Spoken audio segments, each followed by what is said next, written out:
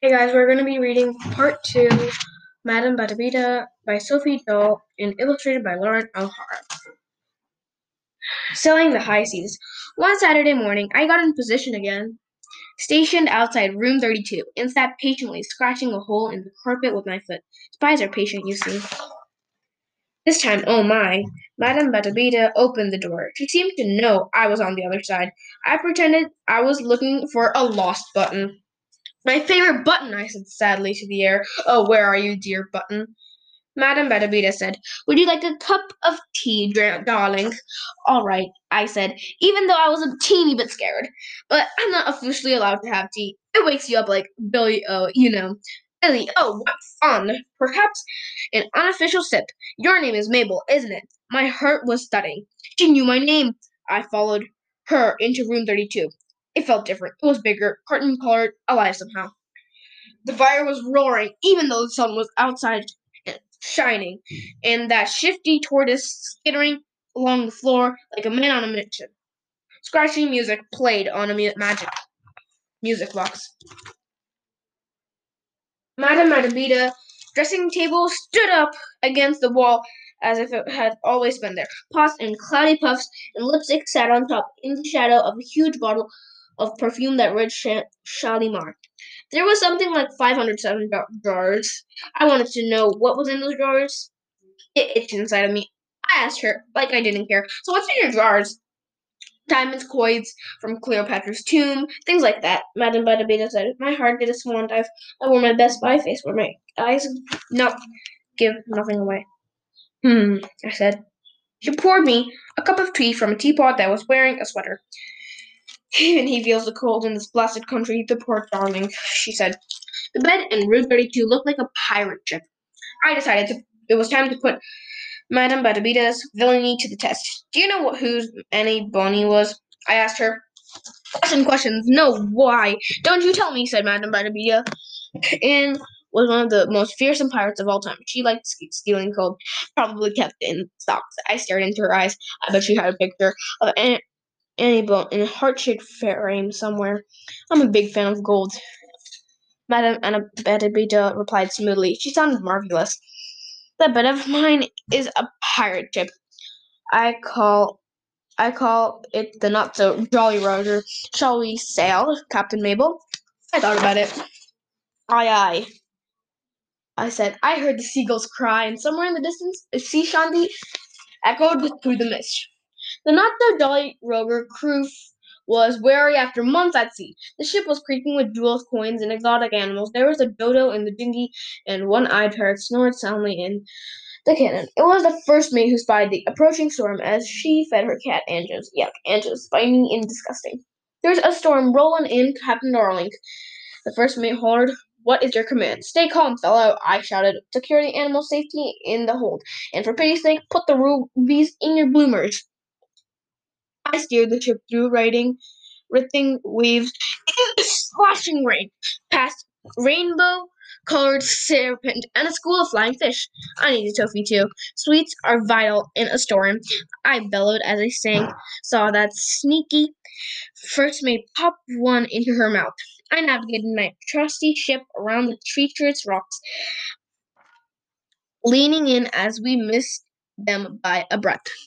And the sun rose. We saw the green of land, and the animals sighed with relief. I straightened my hair as we docked. The tortoise, whose name was Boris, was a bit green around the gills and wobbled on his feet. It has been a successful voyage. Then I remembered that while she might be a good first mate, Madame Bedabita was still a villain, probably a very dangerous criminal. Also, the room smelled like oranges. Time to escape. Take care of your bloomers, I said, and ran downstairs. Part 2.5. All the grown-ups said that Madame Badabita was rude. My dad said she was rude because she was lonely. My mom said thought she was a princess. I remembered her tiara. Sometimes, before school, I was allowed to take the villain her toast and marmalade in bed. Come in, Captain Mabel, Madame Badabita would say, her voice in a mixture of honey and sea stones all clankling together in a jar. She'd sit up in bed with a cough and a rattle. A quick game of Old Maid before school, and darling, could you open the curtains, please? I'm prehistoric, and I don't think my bones could have woken up yet. If it was raining, which it did a lot, she'd say, "Oh well, I shall just stay in the partnership all day." And she'd pull the cover, and she'd pull the covers up to her chin.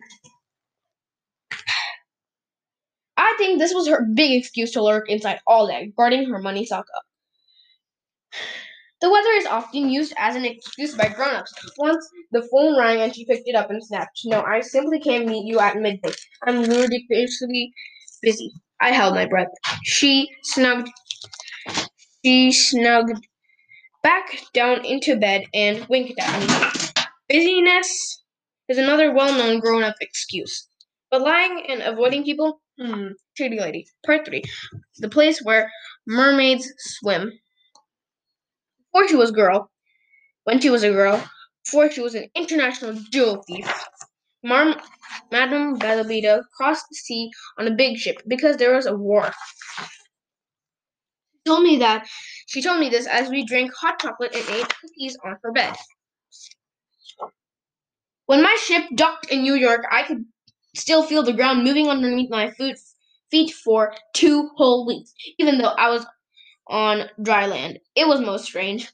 Madame Badabita was a ballerina when she was young. She showed me how she could walk with the book balanced on her head. The book perched on her nest, and hair like a sparrow. I was the sugar plum fairy in the Nutcracker, she said. I wore a jeweled tiara.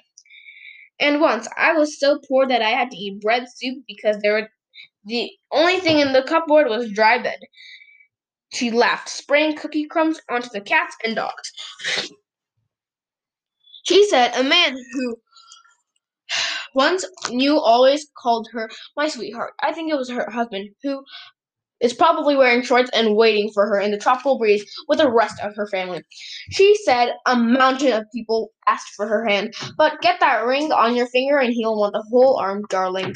It's very important to be independent, Captain Marble. This is you should know. I told her I could hold my breath underwater in the bath for 43 seconds. This might be a lie, because you're brilliant, Madame Budbudia said. Can you ice skate? No, I said. I used to love it. I'd skate on a river in the winter with my cousin Olga, and we'd swim in that very same river in the summer. Madame Budbudia poured me another cup. Olga's eyes were the color of shiny black beetles, and she hated saying sorry. She left. It's so important in life to say sorry if one has gone wrong, darling. Grown-ups never say sorry, really, I answered. But they expect children to do it all the time. I stroked Boris's scaly little foot. Well, maybe. I want to say sorry to you, too. Mabel, Madame Vedabita said. I'm truly sorry. I was grumpy and foul and said dreadful things to you when I first arrived. I was afraid of this new place and starting again. I'm so old to start again. It's okay, I said. I realized that I really quite liked her. Even though she was on the run with her funny habits and her strange shows and her banana-eating tortoise. Sneaky old villain. I took a deep breath. You don't even know the best secret about the Mermaid Hotel yet, I said. It's in this room. It's even better than a pirate ship. Madame Bodabudia's eyes lit up. I'll take you. No one knows how to get there but me, I whispered, taking her soft, gnarled hand.